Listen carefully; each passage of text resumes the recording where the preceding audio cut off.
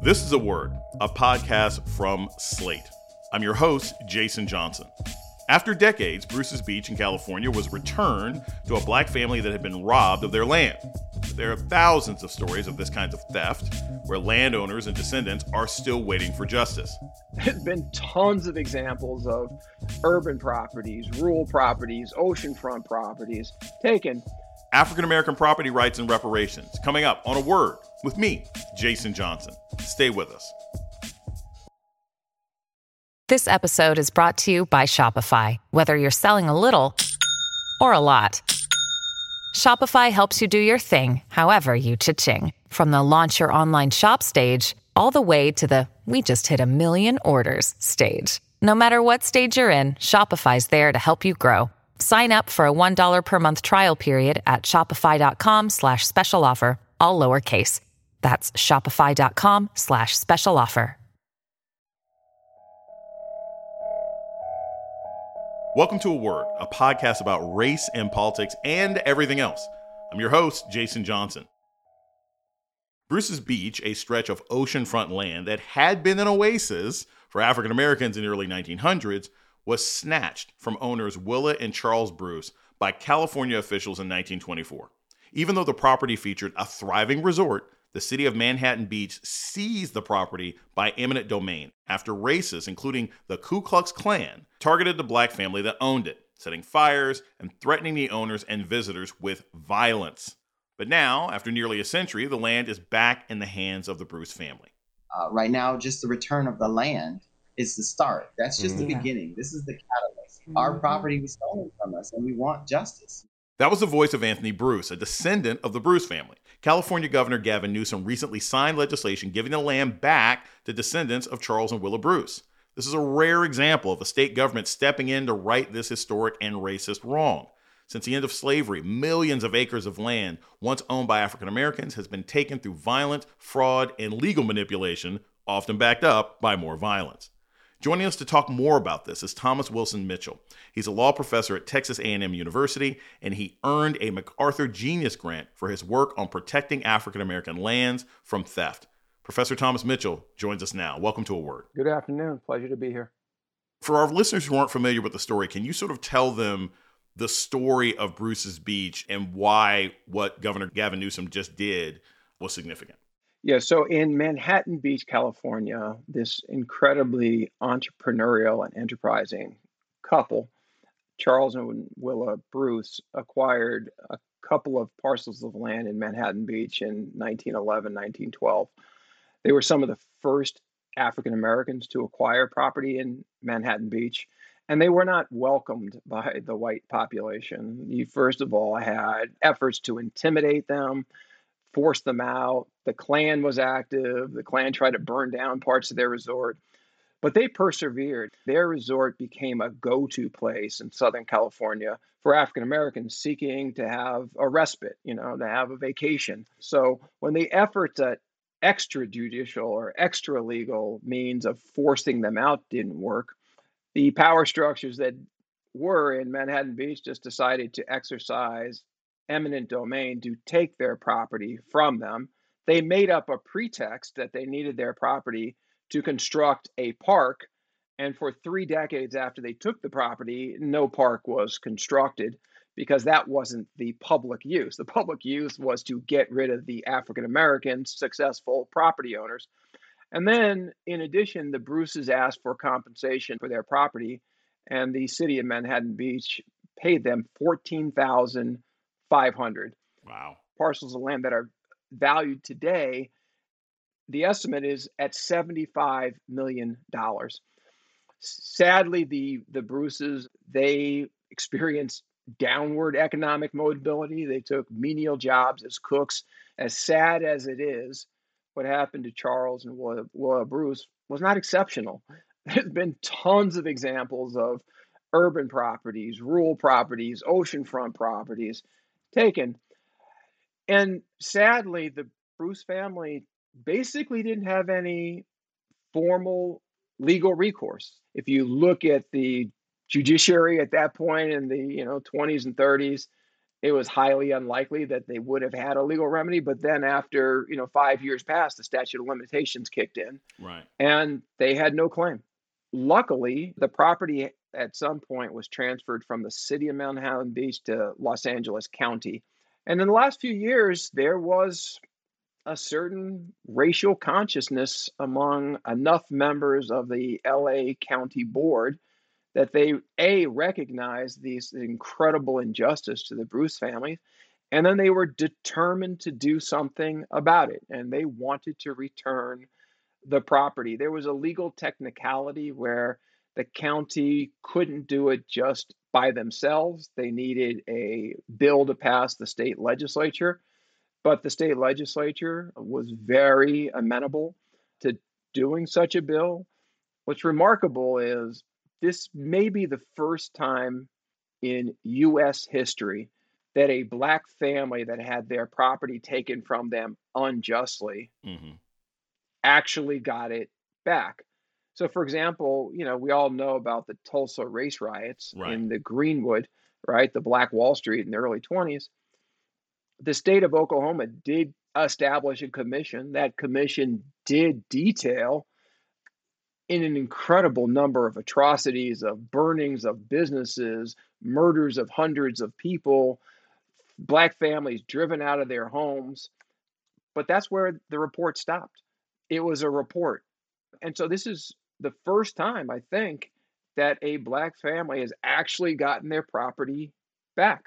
One of the things that really strikes me about this, and I want people to understand, is that, this wasn't just a bunch of Klansmen coming in. This was basically the government using the Klan and extra legal means to take land from Black people. And I also want people to understand, because I visited Bruce's Beach. If you look at the housing and the malls and all of the businesses surrounding the sort of square plot of land that is sort of the original part of Bruce's Beach, that is hundreds of millions of dollars that was stolen from this family.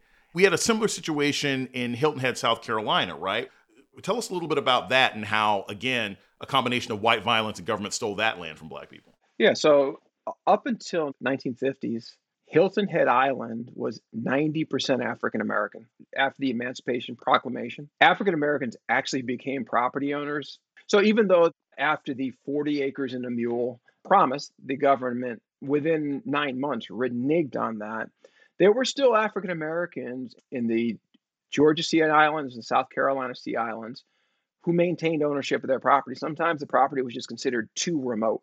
Right. So up until the early 1950s, there was no bridge from the mainland out to the islands, but then the state decided to build a bridge. And the real estate speculators just easily could envision Hilton Head that was quite different from the Hilton Head of the 1950s, one with resorts and golf courses, essentially what Hilton Head has become. And so Hilton Head, after the construction of the bridge or during the process of that, real estate speculators preyed upon African American families.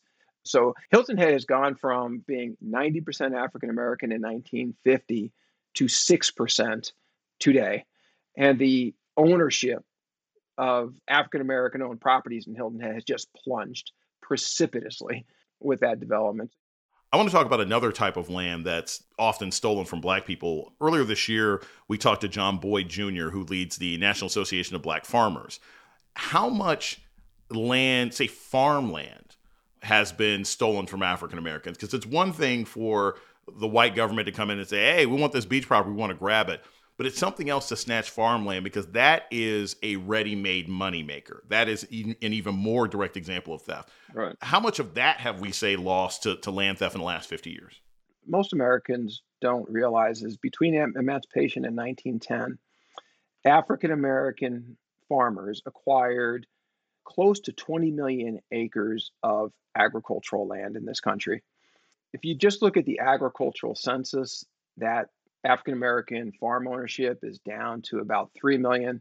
It might be a little bit more than that because the ag census does not capture farmland that African Americans own if they don't have an active farm operation. But once again, this precipitous drop, let's say it's been a 15 million acre drop, didn't just happen by happenstance. So if you look at the legal mechanisms you'll see that a lot of African American farmers lost their property due to foreclosure.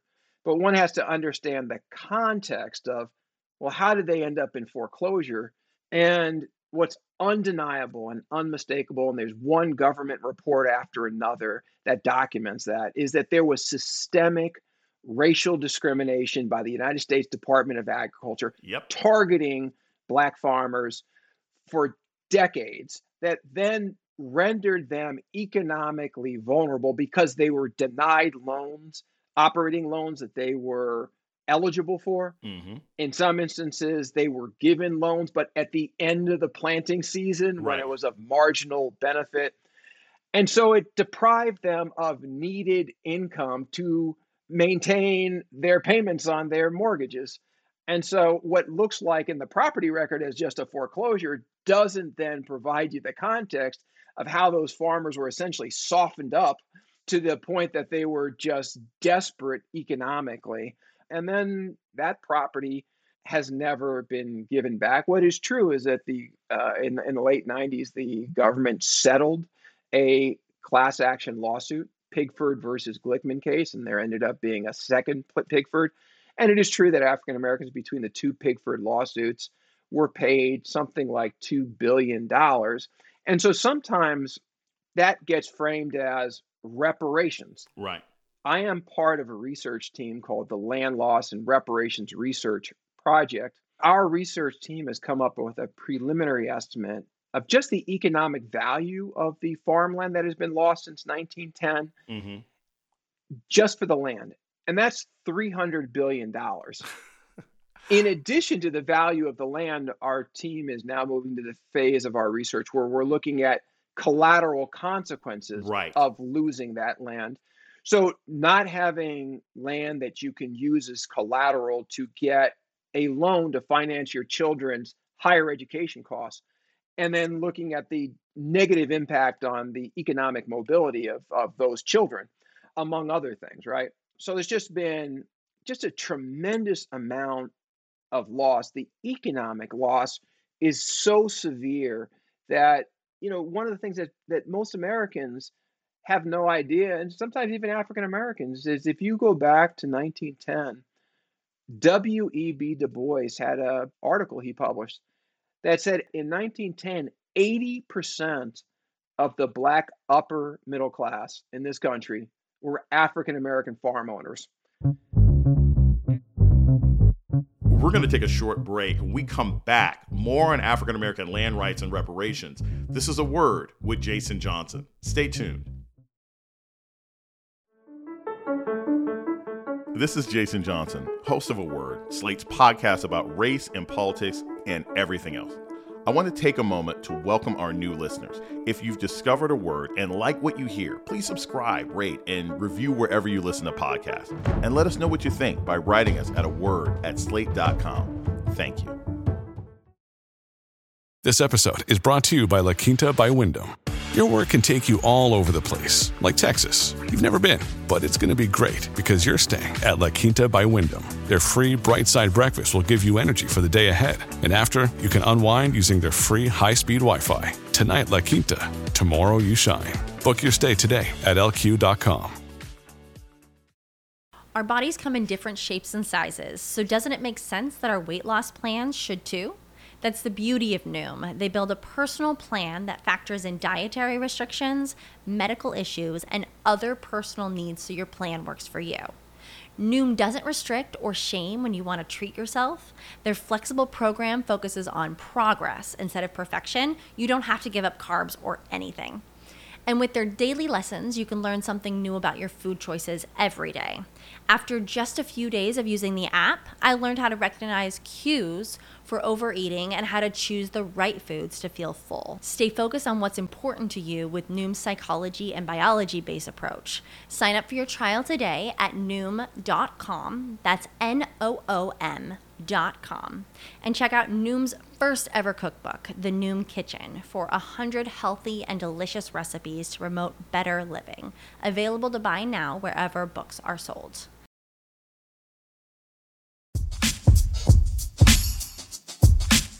You're listening to A Word with Jason Johnson. Today we're talking about returning stolen land to African Americans. Our guest is law school professor Thomas Mitchell. So your background and what you were awarded for was your work on African American land theft. How did you get into that? What made you interested specifically in this idea of how America has routinely and systematically stolen land out from other Black people? Two things came to mind. One, I grew up in San Francisco. I was born in 1965. It turns out that in 1970 was a high water mark for African Americans in San Francisco. About 13.5% of the population was African American. San Francisco has had the steepest decline of a Black population of any major city in the United States. It's probably sitting at 3% now. And that 3% is disproportionately incredibly poor or homeless. And so I was growing up kind of on the front end of that trend of African Americans being driven out of the city. And in my childhood, started noticing one business after another of sometimes my father's personal friends were being forced out in addition to residents.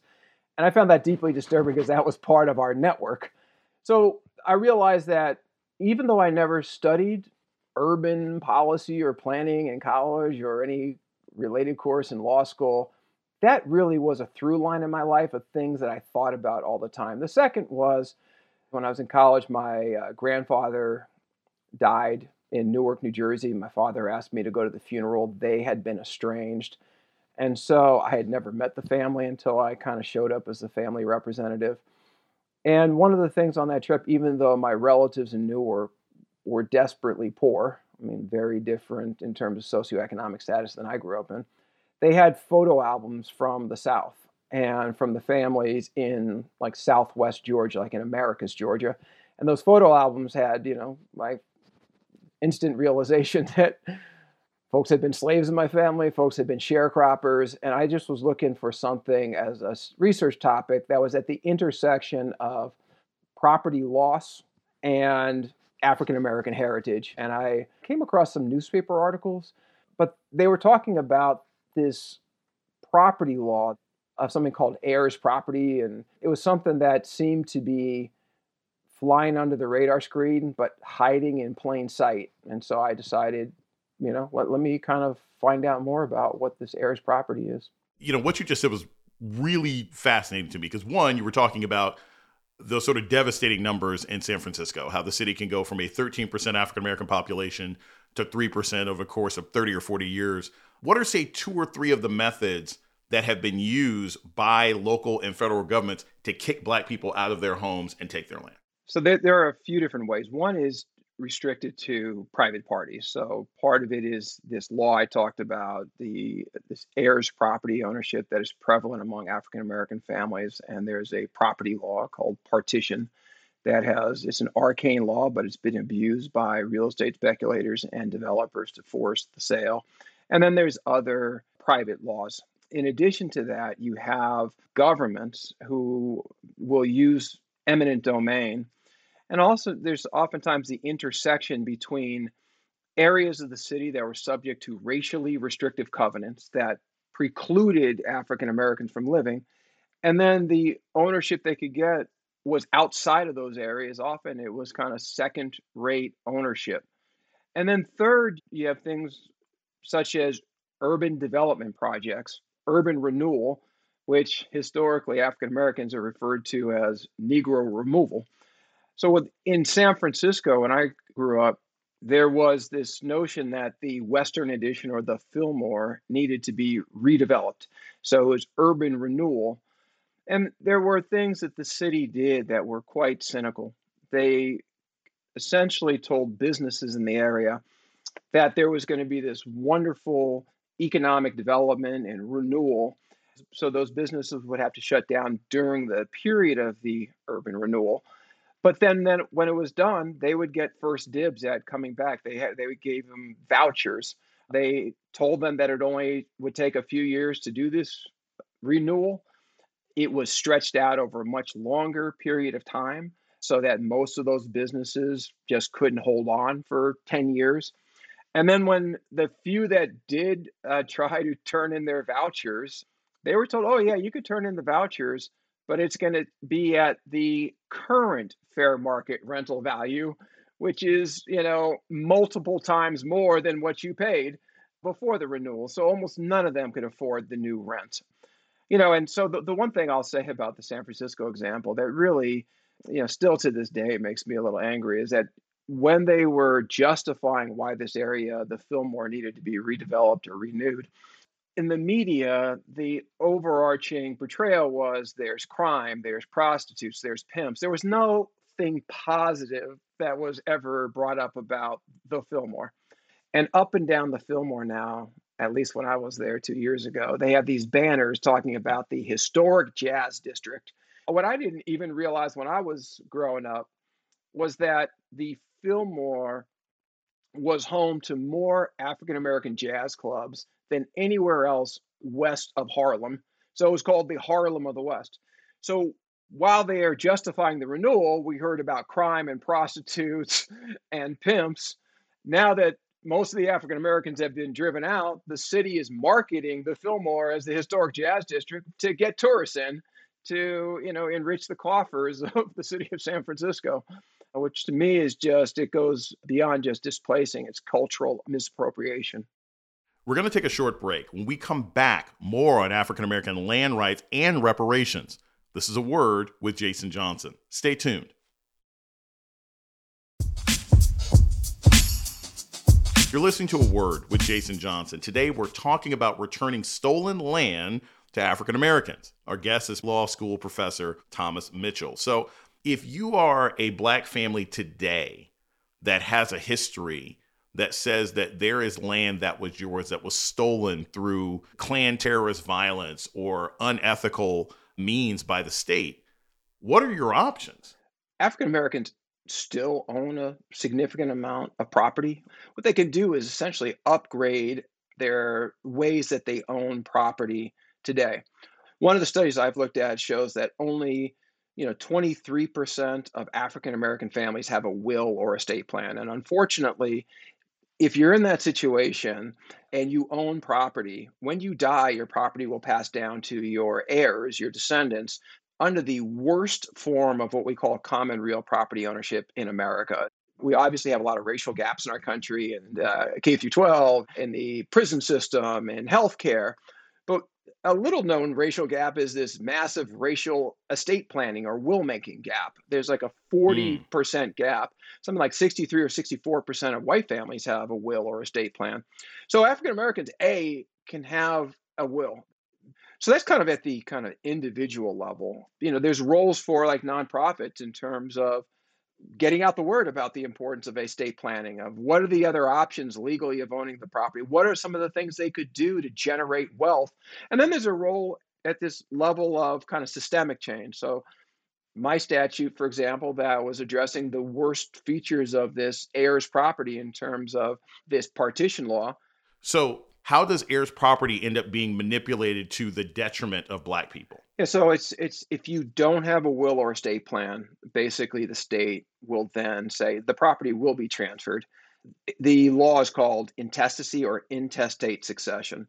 And the state will basically give the descendants, the heirs, a form of what we call common real property ownership, where a group of people own property together, where they have a fractional interest. It's like having shares in a corporation. Okay. But the form of that real property ownership the state gives you is the worst form of the options. There's far better ways of structuring that ownership. So the point is the families get this second-rate legal form of ownership, and that form is very susceptible to a forced sale, for example. And that is this law of partition enables any one of the common owners who no longer wants to be part of the group.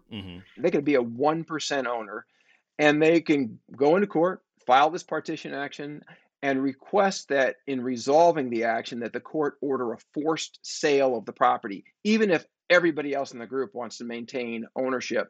And what courts started doing routinely, starting several decades ago, was to routinely order the forced sale of this property, even when, if it was rural land that they could have ordered like the property physically divided and then allocate different parts to different groups, which was supposed to have been the preference under the law.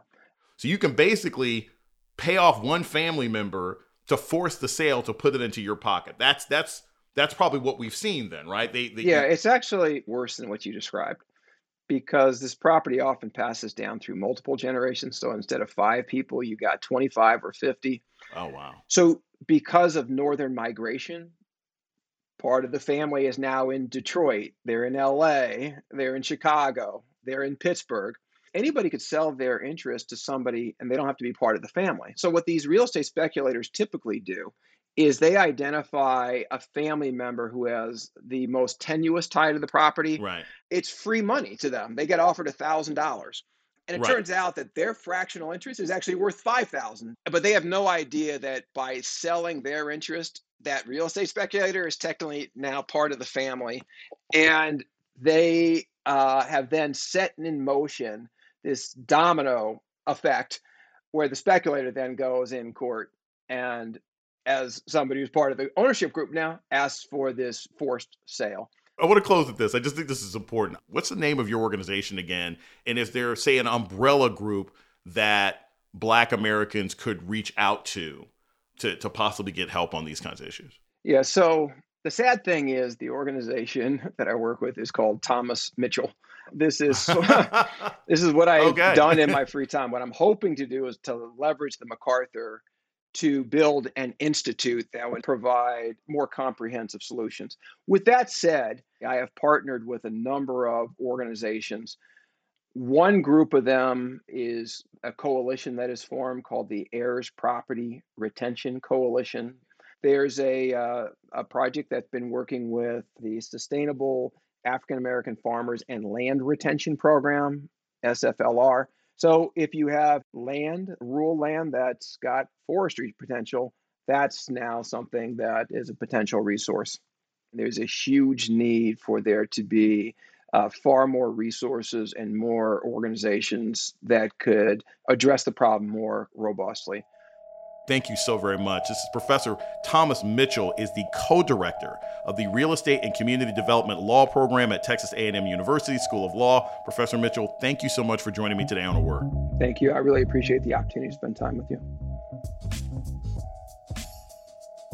And that's A Word for this week. The show's email is aword@slate.com. This episode was produced by Ayana Angel and Jasmine Ellis. Asha Saluja is the managing producer of podcasts at Slate.